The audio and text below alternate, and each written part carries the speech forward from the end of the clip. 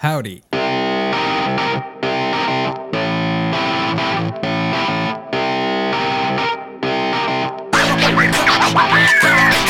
Welcome to Games Quest, my mission to talk about video games. My name is Matt Bauer, and this is episode 6.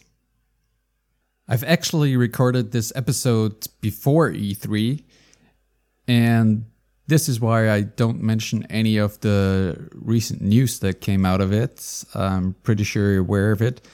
It's especially when it comes to game subscriptions, and that's what this episode is about. EA announced its EA Access Premier service, which will feature its first-party lineup from day one. So just the same as Microsoft does with Game Pass. And before E3, Ubisoft's CEO made some headlines by saying that next console generation will be the last one. And after that, it will be only streaming services. And at E3, Microsoft's Phil Spencer seemed to underline that because he mentioned that they're working on the next generation and that there is a streaming service coming up sometime in the near future.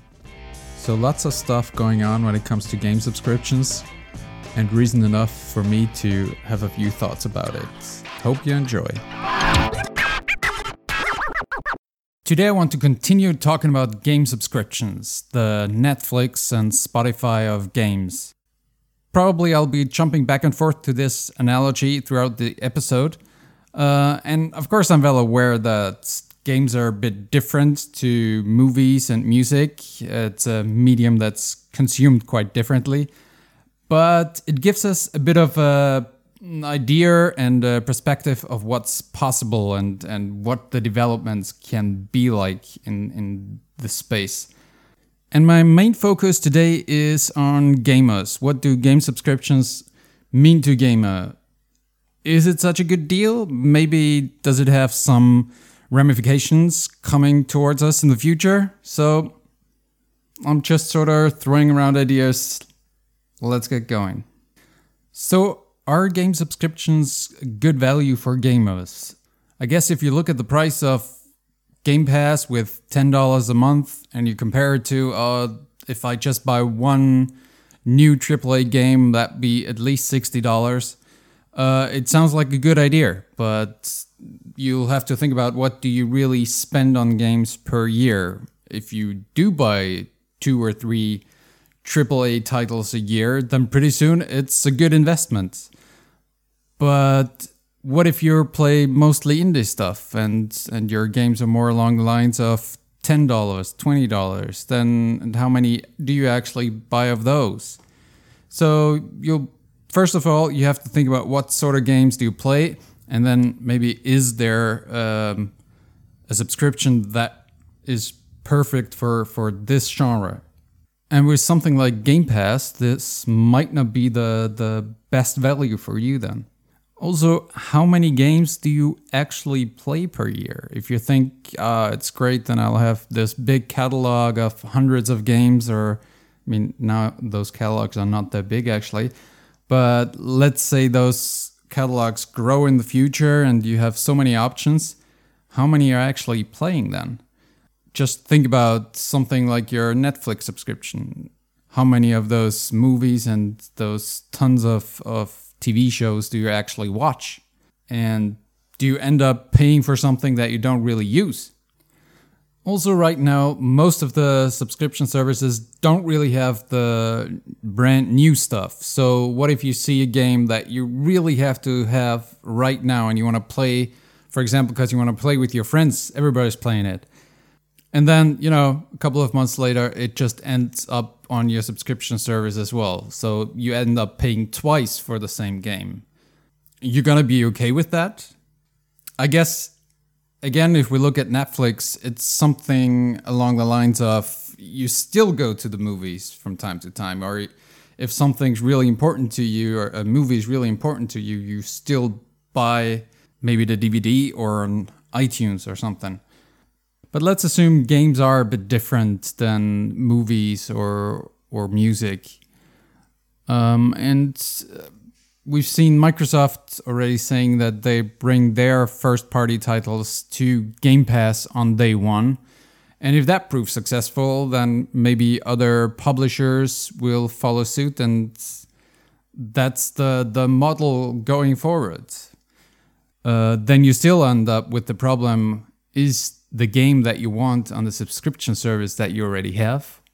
Or you end up having first the Microsoft thing, then the Sony thing, or maybe the same thing happens on Windows and you end up with the Steam subscription or whatever. So you could end up paying a lot more than you usually would for a lot of content that you're actually not playing.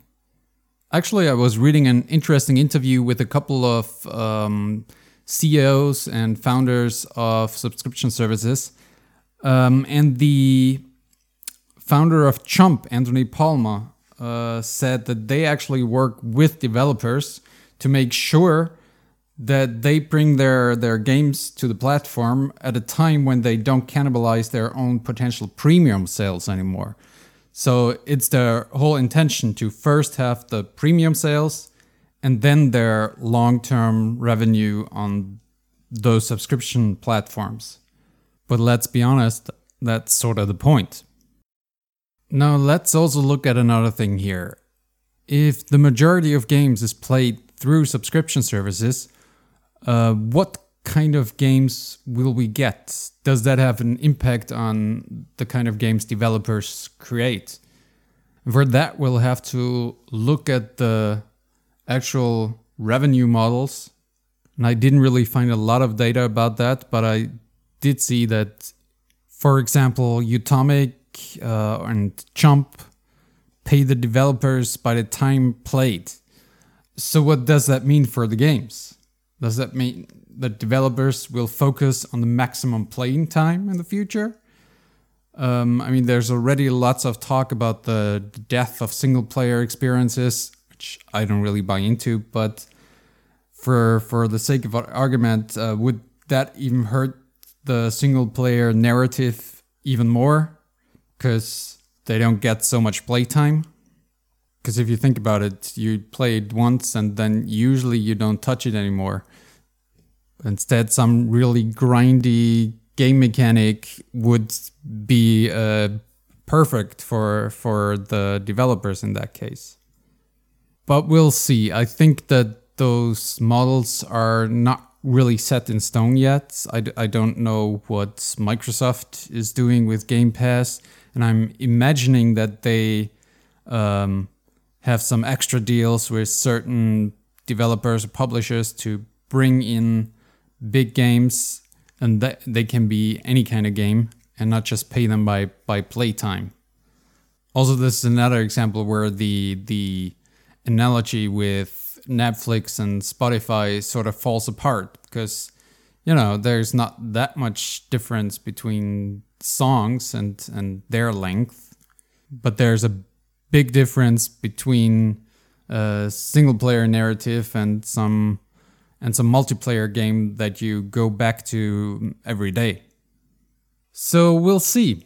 I think the verdict is still out there. I mean, for me personally, initially when I heard about the first subscription services, I thought, that's great. That's going to be the future of gaming. But I'm not so sure anymore. And I suspect that there's no way around it, but I hope that at least we'll still have the choice. And if you look at the Xbox store right now, that's still how it works. It's not an all or nothing approach. If you want to buy a game, and it is on Game Pass and you have the subscription, you get it cheaper, but you can still buy it and own it. And everything else that's not part of the subscription, you still get on the same store. You don't have to go somewhere else. Like, for example, Netflix. If you don't get it there, you have to go somewhere else. In that sense, it's more like Amazon and their Prime subscription service. And I'm just hoping that we don't end up in a situation where you have to chase down some game that you want to play because it's only available on a specific subscription service, one that you don't have a subscription to. But we'll see. Still lots of interesting development in the future here. And I'm very curious how it will all pan out. And I'm also curious what you think. Are game subscriptions the right thing for you? And especially if they're not, let me know why. You can reach me on Twitter at Mats2314, or if you're listening on Anchor, please leave a voice message. And that's it for this week. If you're interested about the interview that I mentioned, I'll put the link in the show notes, or just find all the information on Mats2314.com. Thank you so much for listening, and goodbye.